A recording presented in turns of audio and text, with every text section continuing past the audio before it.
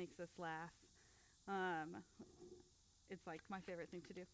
And I tried to think of somewhere to do that this morning, and I couldn't come up with one. Because the text today is one that I have previously described as suckish.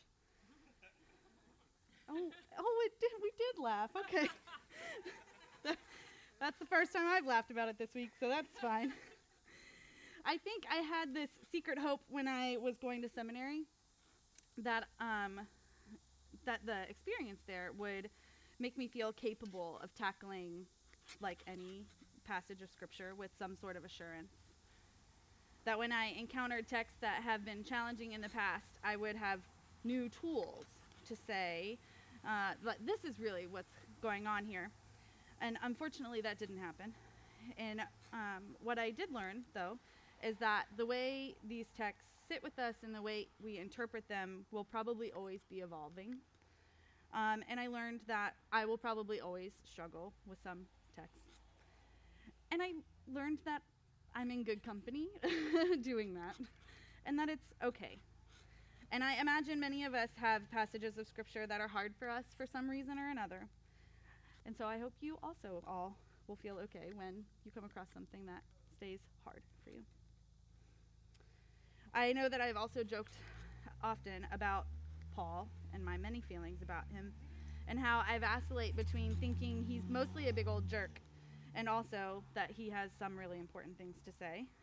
And when we opened this unit several weeks ago, I mentioned that I really loved the way Paul opened his letter to the Ephesians, but that we would come to passages in his letter that were more challenging to consider. And today, we're there, at least for me. And despite knowing that it was coming, and even agreeing to teach this morning on this passage, I just sat for a really long time in a lot of feelings this week before I could work on it.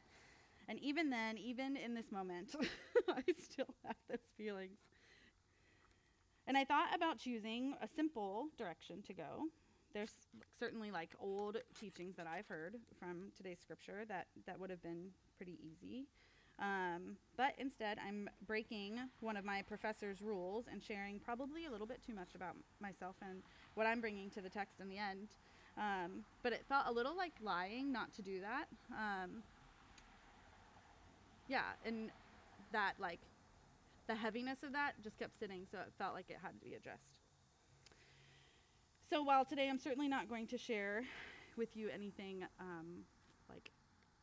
incredible, I think, and new about what's happening in this passage, I am inviting you to struggle with me a little bit, because I do think there is good news in today's text, and also it's one that reminds us how scripture has not been good news for a really long time for a lot of people. It's a passage I think many of us are familiar with, a verse that lives on many a daily prayer calendars. And it's one I think that has just been taken at face value, interpreted literally most often, because that's what's been easiest. And that's where I think it got kind of lost and messed up along the way.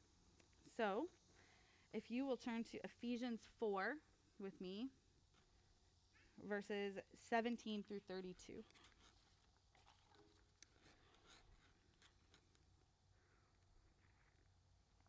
If you're using a Bible app, I'm reading from the NRSV version, but you can choose the version that you like the best. Verse 17. Now this I affirm and insist on in the Lord. You must no longer live as the Gentiles live, in the futility of their minds. They are darkened in their understanding, alienated from the life of God because of their ignorance and hardness of heart. They have lost all sensitivity and have abandoned themselves to licentiousness, greedy to practice every kind of impurity. That is not the way you learned Christ. For surely you have learned about him and were taught in him as truth is in Jesus. You were taught to put away your former life, your old self, corrupt and deluded by its lusts, and to be renewed in the spirit of your minds, and to clothe yourselves with the new self, created according to the likeness of God in true righteousness and holiness. So then, putting away falsehood, let all of us speak the truth to our neighbors, for we are members of one another. Be angry, but do not sin. Do not let the sun go down on your anger, and do not make room for the devil. Thieves must give up stealing, rather let them labor and work honestly with their own hands, so as to have something to share with the needy. Let no evil talk come out of your mouths, but only what is useful for building up, as there is need, so that your words may give grace to those who hear. And do not grieve the Holy Spirit of God, with which you were marked with a seal for the day of redemption. Put away from you all bitterness and wrath, and anger and wrangling and slander, together with all malice, and be kind to one another, tender-hearted, forgiving one another, as God in Christ has forgiven you. This is the word of the Lord. So over the last few weeks, we've been reading about Paul's excitement about who we are in Christ, about our identities as Christ bearers, understanding our bodies as ways to know God better, as ways to continue even to learn about how God moves in the world. And in this passage, we move on to what that really means to Paul. He begins to define what it looks like to him to be people of Christ.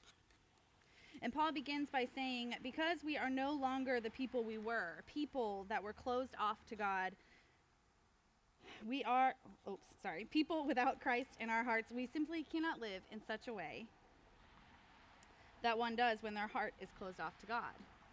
We are new beings. He uses rather harsh language in some translations here, that our old selves are indeed dead. He draws a distinction between those that have accepted their new lives with God and the Gentiles. And when he says Gentiles, he means those that have not learned from Jesus or accepted the one true God, but nations rather that still worship multiple gods or are atheists. And he paints this really stark contrast between those people and us, I suppose, that have opened our hearts to God. Paul says that they are alienated from the life of God because of their ignorance and hardness of heart.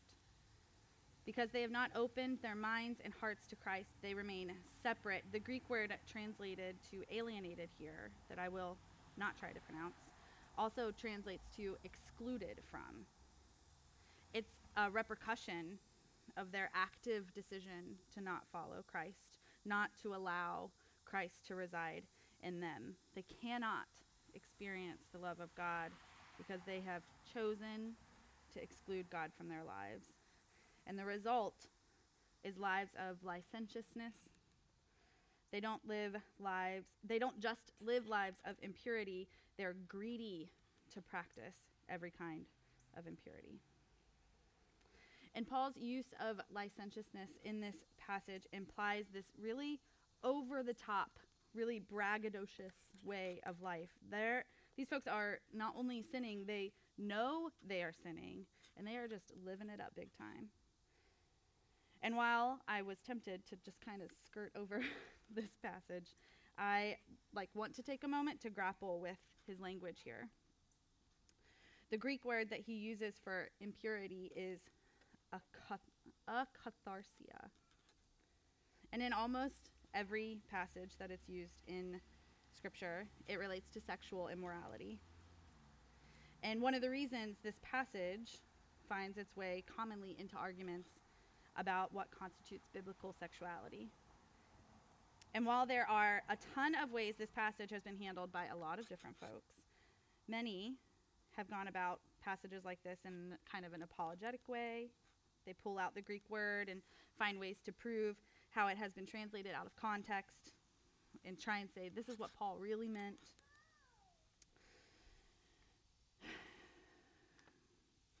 Trying to say, what we see today in queer relationships is not what actually Paul is talking about in this passage. And that's one way to go about that text. That's a perfectly acceptable way and maybe important in some contexts, especially for those that are working through that concept themselves. And if that's somebody that is here today, I'd love to chat with you further about that. But I'm not actually going to do that today because I I just don't have room for theology anymore that is founded on the question of whether somebody belongs in the kingdom of God.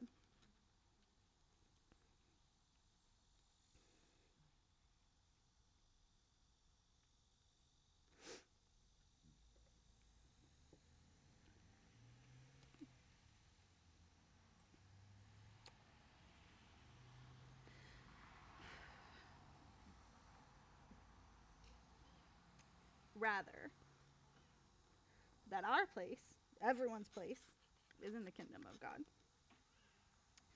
And that the presence of Christ in our hearts, according to Paul, provides us with wisdom that we would otherwise be ignorant of. And that when we are in tune with God, we are sacred and holy beings. All of us. There are certainly problematic sexual immorality present in the world, rape, sexual slavery, when sex is used with greed and power, and a life without the presence of Christ, without the knowledge of how our bodies can and should be used to love.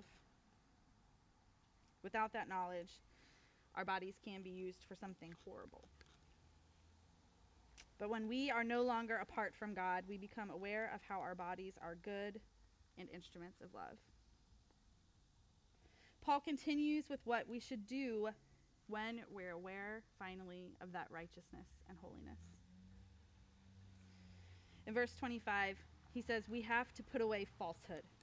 We cannot lie to each other. Not we should not, but we cannot lie to each other because we are a part of each other. And then the next part that I think has been ruined kind of with literal interpretation. Oh, dog. Okay. He says, be angry, but do not sin. Do not let the sun go down on your anger. Do not make room for the devil. And I feel like we hear the second part of that all the time. Do not let the sun go down on your anger. Don't go to bed angry. Like, don't be mad at your parents or your partner or your kids. But not the first part. Be angry. And I think when we hear that all the time, we learn that we're not to feel this emotion, anger. But I think the following verses imply Paul is talking about bigger things. He says that we should not let evil come from our mouths. We shouldn't just learn that anger is bad or wrong, even though this particular scripture I think has been used to teach us that. But think about the way Paul makes a distinction between anger and sin. Be angry, but do not sin. Our righteous and holy selves can and should feel anger. It's not the anger itself that is sinful. He says thieves shouldn't go on stealing, but rather let them work so they can share with the needy. When Paul says to put away anger, he ties it to malice, bitterness, and slander. Perhaps instead of yelling at those that we see doing wrong or what we believe is wrong, we could use our anger to create new ways for them to be included. Our anger can clue us in, perhaps, to where injustice is. But when anger is combined with sins like wrath and malice, our anger can become something that doesn't mirror God. Nothing good comes from anger that is left to fester. I think that is true. Anger that is slept on. But when we notice anger is present, we have to be honest about it. We cannot become apathetic to that kind of anger because that is anger that can move us, these bodies full of Christ, to continue creating the kingdom. Lastly, Paul says, be kind to one another, tender-hearted, forgiving one another as God in Christ has forgiven you. One last sentence that has found its way onto many decorative signs in Hobby Lobby, probably. But maybe taken too quickly to simply mean move on from disputes. The Christ-like way is to just be nice. And my poor friends have sat through so many rants where I talk about the harmful nature of niceness. I think that when this verse is just watered down to value niceness and misunderstand what kindness is, I think that's when we end up falling asleep to anger. That's when we have sayings like all lives matter and love the sinner, hate the sin, because they make us more comfortable for people. People can say those things, we can say those things and smile around people that are different from us, that maybe we don't understand. And then we're not at all made to attempt even to see God in the image of someone else. Rather, I think Paul's use of kind here, in the same passage, right after he says we should be angry, implies perhaps how we could approach anger. Not with sin, like bitterness and slander, but perhaps our anger can and is followed by kindness and forgiveness. That is when our anger can be righteous, when it does good, and when others are included in the kingdom. Because our anger has moved the boundaries further outward. We can also be kind to those who maybe originally held the boundaries in place. Both emotions can live with us. A quick and maybe silly example. A few days ago, I was in the CVS pharmacy, and a man was inquiring to the pharmacist about getting the COVID vaccine. And after a couple of minutes, he was like, "Yeah, I'll get it."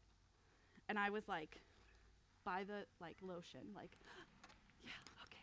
And I was overcome. I wanted to applaud this man and go up and give him a hug for deciding to get this vaccine.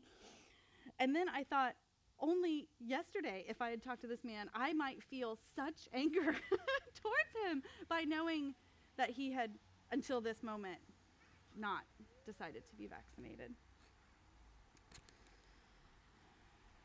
And then I thought, well, perhaps that anger, not mine, because I didn't know who this person was, but someone's, fueled conversations about how being vaccinated is an incredible way to love our neighbors. And that somehow, at some point, hit this man in such a way that he ended up in that CVS pharmacy. And my experience of him in that moment was, without hesitation, gratitude. And while I didn't hug him, because we can't hug people in global pandemics, and maybe you shouldn't randomly hug people in CVS anyway, I don't know. I felt something that wasn't anger, even though I would have felt anger maybe encountering him only a day before. I think both anger and kindness can live together. It's probably not that simple. And maybe that example is simple. Maybe it won't always be simple. Maybe the simplicity of it is really complex. I don't know. In the end, friends, I think Paul is saying one thing very clearly, even if it's been muddied over time and perhaps even more so by me today. But I think that thing is that living with the presence of Christ fills us up. It lets us understand ourselves as whole and holy, without a need to fill up on things outside of goodness. That the fullness of Christ is feeling the whole spectrum of emotions, anger to forgiveness. And that's what moves us, what obliterates the boundaries of the family of God to include more and more people every day. And because that has already been done for us, it is what we are called to do for others. Amen. Okay.